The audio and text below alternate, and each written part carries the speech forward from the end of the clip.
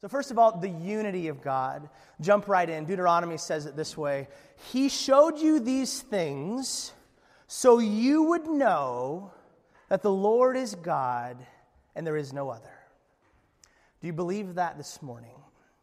That the Lord, Jehovah, Yahweh, is God and there is no other God in the universe. Or is the way that he said it in Isaiah. This is what the Lord says, Israel's King and Redeemer, the Lord of heaven's armies. I am the first and the last. There is no other God. There is no God that came before God. There is no God that will come after God. And there is no God in between. This is an exclusive operation. One chapter later, he says, I am the Lord, and there is no other. Apart from me, there is no God. God does not mince words here in the Scriptures, does he? He says, I am God. I alone am God. Now, this doctrine, this belief about God being the only God, it seems so basic that we wouldn't even bother to think about it, even to question it. Especially if you've grown up in church, like you've known since you were in Sunday school, shoving Cheerios up your nose, that yes, there is one God. We don't believe in multiple gods, but in the Christian faith. And yet the implications of this are monumental. When I came back up to Alaska after college in 2009, I took a job as a coach at Cook Inlet. It's the school I went to. It's my alma mater. Here we are. This is the first year that I was back, region champs. And you can see my brother over there looking dapper in the glasses and ties. And then here over the right is Jacob and I. Okay, most of you know Jacob. He's not here today. He's on the slope, but he's with us in spirit. Jacob and I had 1 year. I was going to be raising support to go overseas as a missionary. But I had 1 year here in Soldotna. The position as head coach had opened up, so I was going to look at taking it. Well, Jacob and I were talking about it, and we both wanted to coach together. We had both gone to school there. And so we were talking about it, and we were like, well, who should be the head coach? And we said, well, you know what we'll do? We'll both be head coach. That's a good idea. That was not a good idea. You know how you have one head on your body, and like that's enough? Like no one's ever like, man, if only I had a second head, everything would be wonderful. Hey, Michael. Good to see you. In the same way, a basketball team is meant to have one head coach. And we quickly found that it made things infinitely more difficult. Who is the parent going to contact? In the heat of a game, who's the one calling the timeout? You bring people over, who's going to talk? When you're yelling at when you're respectfully disagreeing with the referee, who's the one that's going to... Only one person can stand up and talk, right? And so we quickly realized this thing, it's not intended to have two heads to it, just like our bodies. And just like this universe, there is to be one God, and that position's already been filled.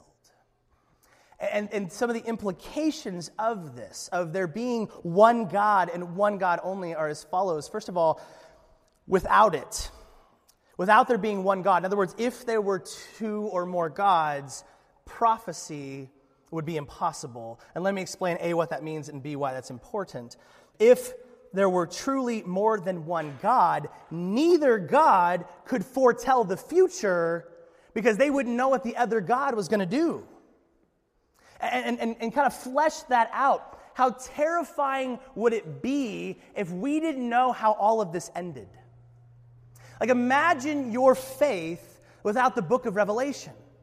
Without knowing that at the end, Jesus is taking names, that he throws Satan in the lake of fire, that those who don't believe in him, who rebel, go with Satan, that those who do believe, he prepares this banquet, and we live with him forever, and that he rules and reigns for all of eternity.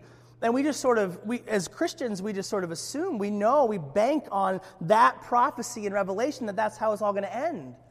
But imagine that being taken away. And we don't know how it's all going to end. That's God's plan, but this God over here has got other plans. Who's going to win out? And then all of a sudden, the foundation of our faith completely crumbles. But there's more than one God.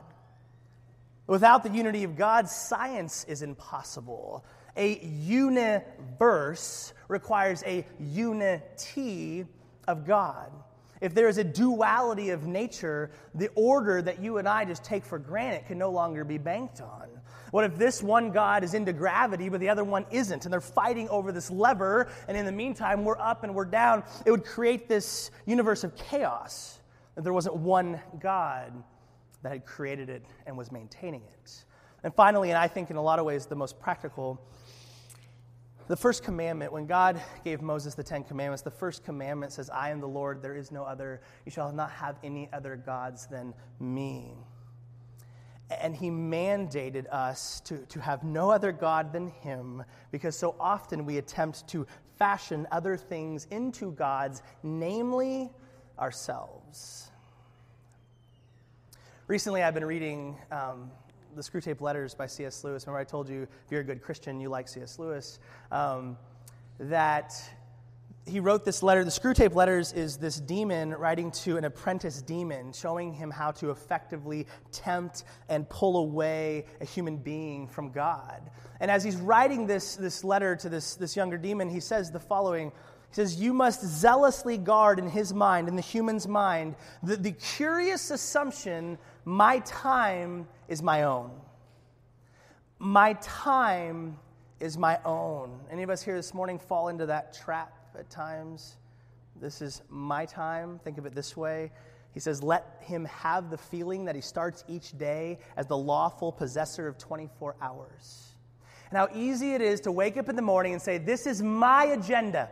This is my schedule. This is how my day is going to go. And so you pack your lunch, you go to work, you come home from work. Now it's my time to sit on my couch, prop up my feet, watch my TV shows, read my book, play with my family. And all of a sudden there's a phone call.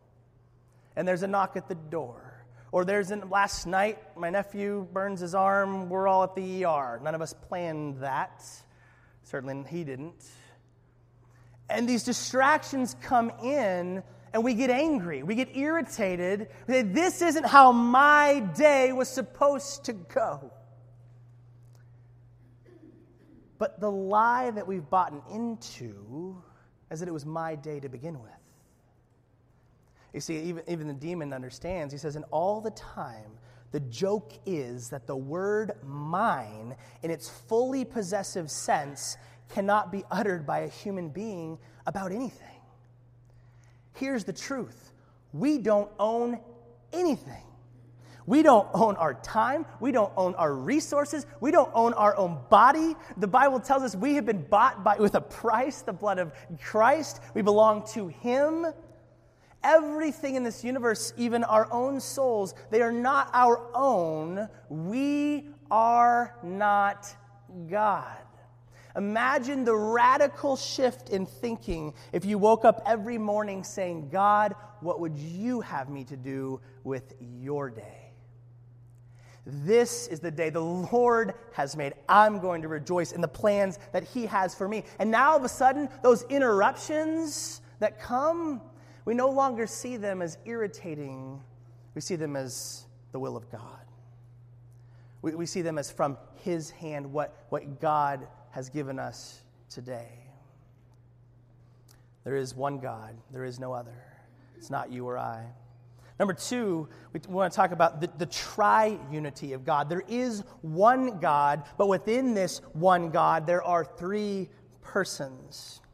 Webster says it like this: the Trinity, it's the union of three divine figures, the Father, Son, and Holy Ghost, in one Godhead.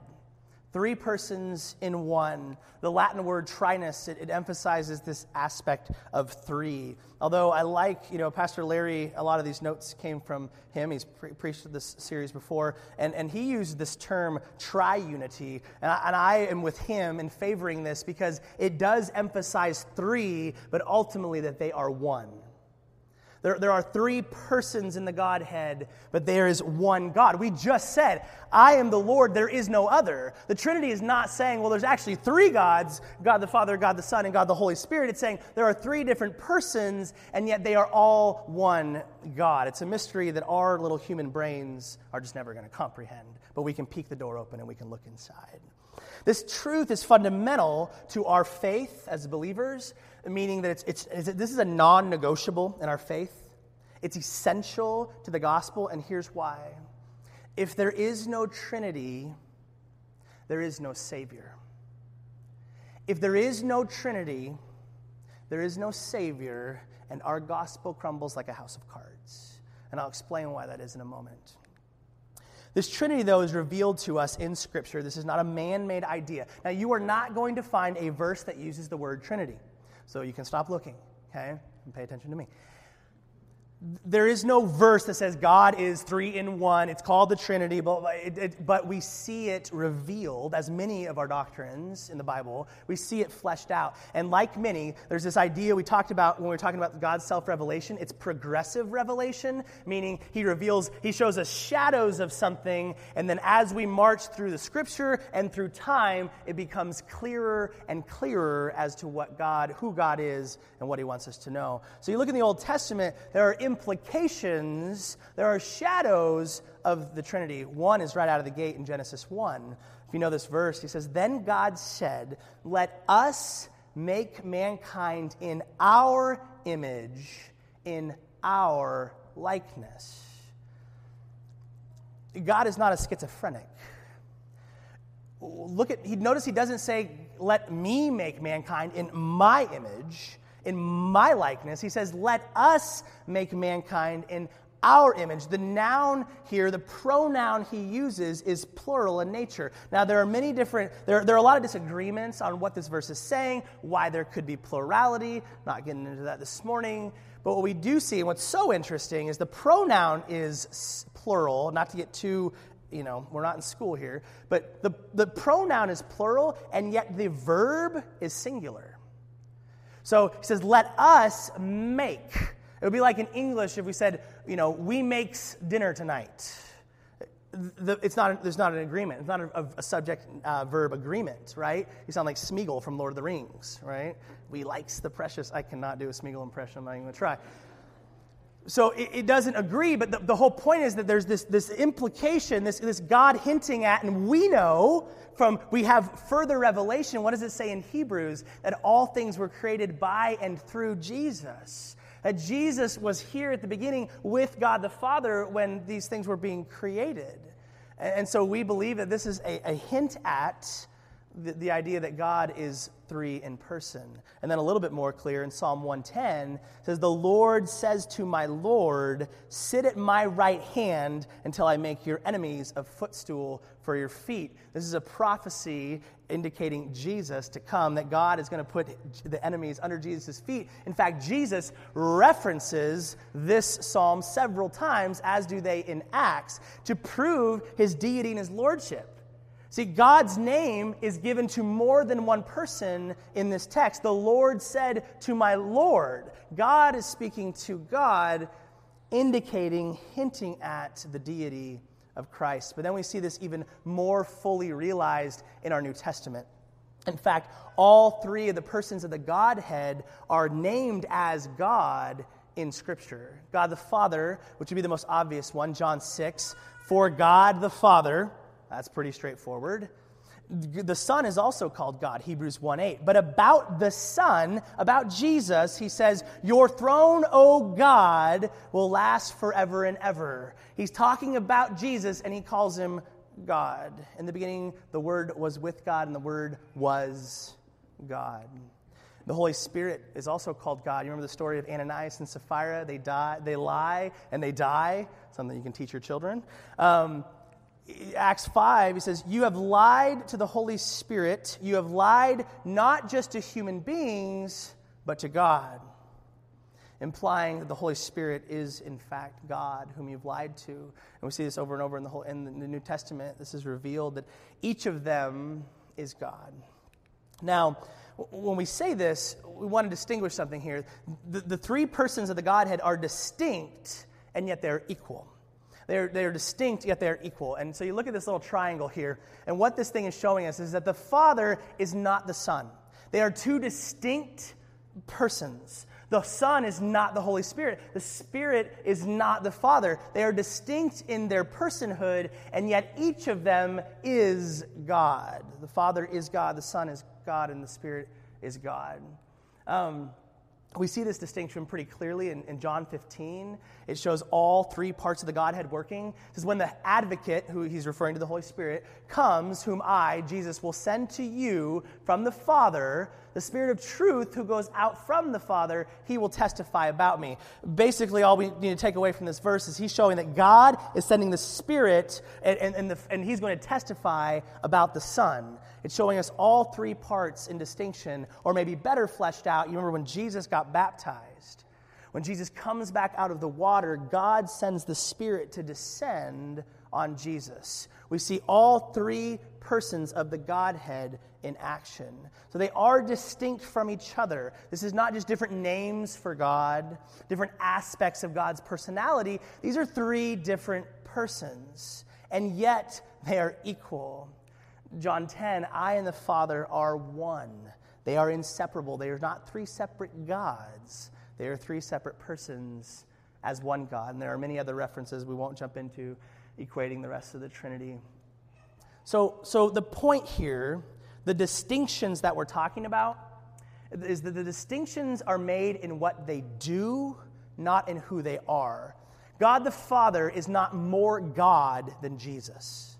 Jesus is not more God than the Spirit. Don't we kind of rank them in our own minds? Like Jesus he's Son, and the Holy Spirit, we don't really even understand him, But in actuality, each of them is fully 100% God.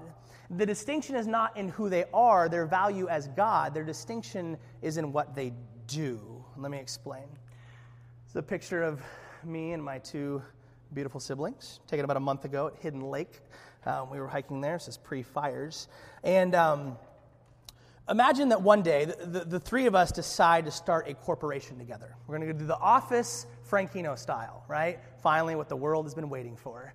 And we decide, now, all three of us are siblings, right? Like, I am the eldest, and then they come after me. But in value, we are each siblings, okay? Our parents tell us that they don't love one of us more than the other. We are equal in their minds in value. We are equal as siblings, and yet we're going to start this corporation, and we're going to have different roles, okay? I, of course, will be the general manager. That goes without saying. Okay, then Janelle, she's pretty competent. She can be the sales manager. And that leaves us with the runt, okay? He can do the heavy lifting, shipping, and receiving, all right? He left because I told him to. So in this corporation, here's what you see. The sales manager reports to the general manager and does his bidding. The shipping and receiving reports to both the sales and to the general manager. So there is this order, there is this hierarchy within our function, right? Equal siblings, and yet in role, we have different functions. And there is a hierarchy. They report to me, right? In the same way, in the Trinity, Jesus, what did he say when he was kneeling in the Garden of Gethsemane? Take this cup from me, but not my will, but yours be done. Jesus submitted to the Father. The Spirit submits to both Jesus and the Father. There are distinctions in role, and in their function, God is on top. Jesus reports to him, and the Spirit reports to both. This is not speaking to value, this is speaking to function. We see this, God fleshes this out for us all the time in creation. Look at marriage. The husband's the head of the home. The wife submits to the husband. That doesn't mean she's a lesser person than the husband. This is talking about role, not value. What about the body of Christ? We have different roles. There are leaders in the body, and we are all the body. Christ as our head, we submit to him. Not talking about value, we're talking about function. God is a God of order, and in this, he has embodied this order in himself, the Trinity. Different in function, not in value. And here's me going in for a kiss on Jeremy. He pretended to not like it. Outtakes. So what are the implications of this Trinity? What does this matter for us? First of all, without the plurality of persons, without there being three persons in one, it's hard to see how we could have a God of eternal love if he was in a vacuum. Put it this way, love demands an object. You can't just kind of have this feeling of love. You love something. You love someone. So how could God, in eternity past, before there was anything to love, before there was anything created at all, how could he be a God of love? We said a couple weeks ago that anything God is, he is infinitely and eternally. So how could God be a God of love if there's nothing to love? John 17, Jesus said this, Father, you loved me even before the world began. Before you and I ever existed, God, agape, perfectly loved the Son. God perfectly loved the Spirit. The Spirit and the Son perfectly loved the Father and each other. Because of the three persons, there could be love. And because we're made in his image, we can love. And he loves us. Secondly, without the Trinity, it's difficult to see how we could have a genuinely personal God. If God is a God of relationship, again, you need something to relate to. If you're going to have a personality, to be funny, someone has to laugh at your jokes. To be kind, someone needs to receive your charity. And so God, in eternity past, had a relationship with himself, and therefore, when we're created in his image, we, like God, can be of relationship, and we can have a personality just like he does. And then finally, without the Trinity, there could be no salvation from sin in the Christian sense. I told you that without the Trinity, there can be no gospel, and this is why. For us to be saved from our sins, for the payment of the penalty of our sins to be effective, there was only two ways for this to happen. You and I could pay for it forever.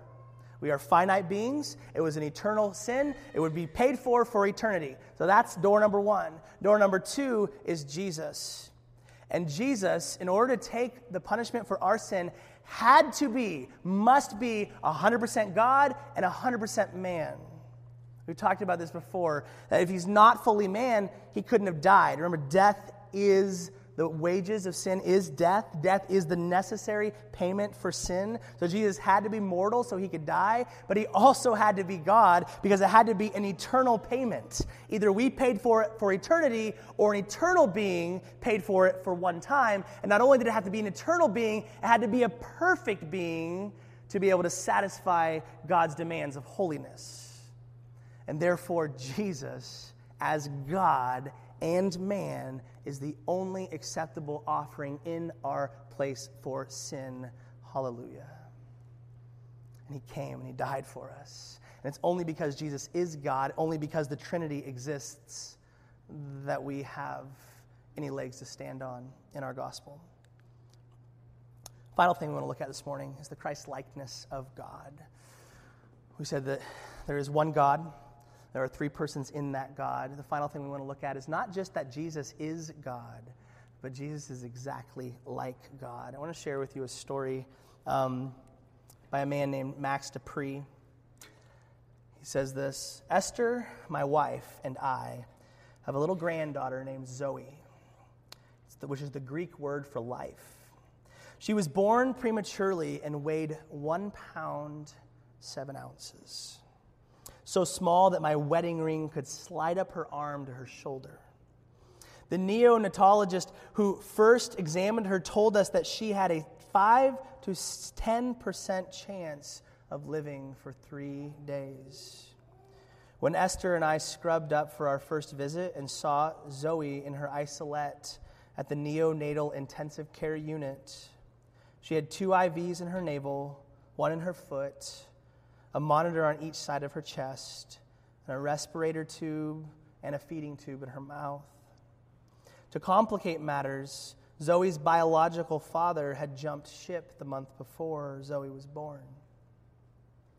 Realizing this, a wise and caring nurse named Ruth gave me my instructions. For the next several months, at least, you're the surrogate father. I want you to come to the hospital every day to visit Zoe. And when you come, I want you to rub her body and her legs and arms with the tip of your finger. While you're caressing her, you should tell her over and over how much you love her. because she has to be able to connect your voice to your touch. She has to be able to connect your voice to your touch. In this series, remember, we're answering the question, what is God like?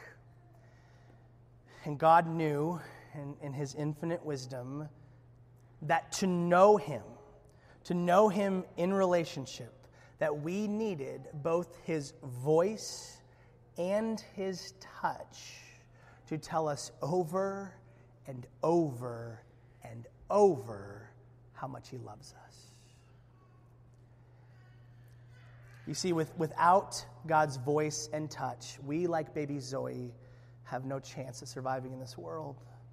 No chance of a life, no chance of thriving outside of God's voice and his touch.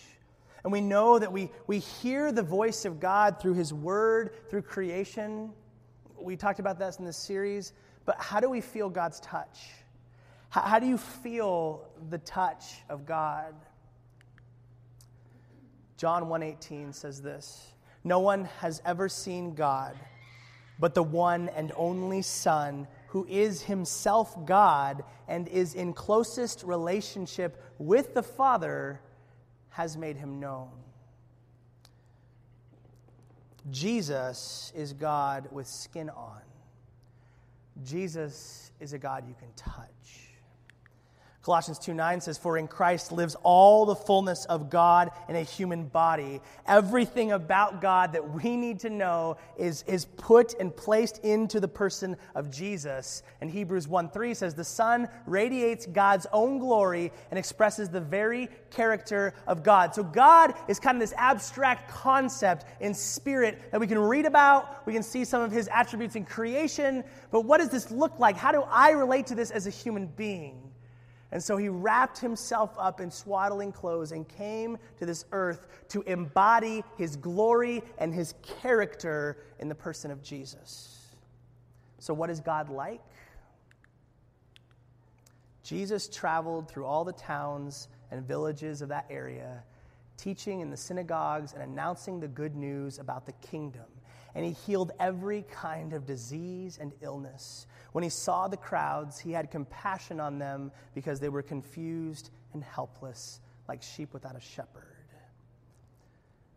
This is our God, a God who has a compassionate heart for the downcast and the outcast, a God who heals the sick, a God who wraps his arms around the orphan and the widow, the broken and the dirty. God is the God who said in Jesus, "Come to me, all of you who are weary and carry heavy burdens, and I will give you rest." This is our God, a God who longs to carry the burdens that you and I so desperately attempt to carry on our own, fully realized when Jesus hung on the cross, carrying the weight of the sins of the world on his shoulders. But Jesus is not just the Jesus of the Precious Moments Bible carrying the little lamb. Jesus is also the God that said, "Woe to you, teachers of the law and Pharisees, you hypocrites, you brood of vipers, you whitewashed tombs, you blind fools." Jesus also came with a whip, turning over tables, taking names when they needed to be taken. Jesus is a Jesus, he's a God that would give grace to the needy, but he would give law to the proud.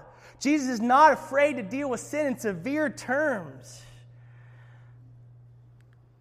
But he's also a Jesus that when the Pharisees wanted to chuck rocks at an adulterous woman, he said, "All right, the sinless one can throw the first rock." And they all left, right? And she came at his feet and she fell before him and he said, "Dear woman, your sins are forgiven. Now get up and sin no more." Jesus shows us the God who loves us enough to accept us exactly where we are, but loves us too much to leave us there. This is our God. He's the God that stooped low and washed the grime and the dirt and the germs from the feet of the very men who within hours would deny him, betray him, and walk away with those very feet. The God of the universe became the servant of all This is our God. And one day, he's coming back not in swaddling clothes this time, in a robe so bright that we can't even look at it or we'll fall over dead, with a sword and a horse, and he will trample his enemies, and he will come and rescue his bride and have a big old banquet with us, and we will be victorious and rule and reign with him forever. This is our God.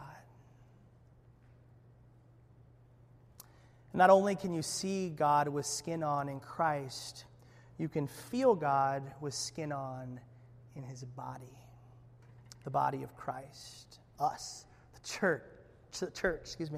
You remember the story, I've heard it many times, the guy who, there's a flood coming, and it's going to wipe him and his house out, and he says, God, save me, and the car comes driving by and says, get in, we'll get out of here. He says, no, God's going to save me. So then the flood starts coming, he has to go up to the second story, and he says, God, save me, and the boat comes by, jump in, we'll get out of here. And he says, no, God will save me, right? Then the waters keep coming, and he's on the rooftop, okay, the water's getting around his ankles, and the helicopter comes by, and says, jump in, this is your last chance. He says, no, God's going to save me. And the water comes and takes him away, and he drowns, and he dies. And he stands before God in heaven. He says, God, why didn't you save me? He says, dude, I sent you a car and a boat and a helicopter, right? See, the reality is so many times we kind of have this idea of God like angels in the outfield where he's just going to like pick us up and move us around and like do what we want him to do through this kind of ethereal experience, when so many times God meets our need through his body, the people of Christ. And when a moment of despair, when we need his compassion, he sends a friend or a family member to come and throw their arms around us and cry with us. And when we need counsel, he sends an older, wiser person that we know and trust to give us counsel. God meets our needs in very practical ways. We are his hands and his feet. He sent us into the mission field to preach the gospel to every creature. This is his vehicle for global evangelism. We are in reality the body of Christ, the tangible expression of God made flesh. So what are the implications of the Christ-likeness of God? First of all, it makes God concrete and real. God is not just this kind of abstract spirit that we read about only. We get to see in the Gospels what Jesus looks like, what God looks like as he interacts with people. Secondly, it guards us from partial and lopsided notions of God. It's easy for us to kind of have hobby horse attributes of God. Like, I love the love of God. Well, I really like the holiness of God, or the wrath of God, the faithfulness of God. Jesus is this whole person that you just kind of have to deal with. Like, you can't put him in a box. And Jesus does some crazy stuff. He says some crazy stuff. And he has the lamb and the whips. You can't put Jesus into a box. And so it safeguards us from fashioning a God of our own imagination. And finally, Jesus, the Christ-likeness of God, guards us. It gives us, I should say, assurance that we really know God. And that is what believers, is what our heart should hunger for above all, is to know him and to worship him as God. 1 John says this is how it works. And we know that the Son of God has come, and he has given us understanding so that we can know the true God. And now we live in fellowship with the true God because we live in fellowship with his Son, Jesus Christ.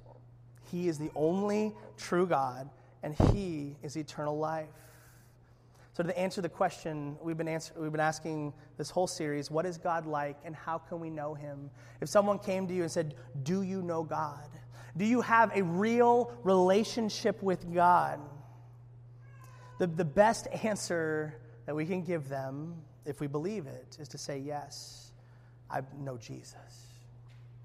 Do you know God?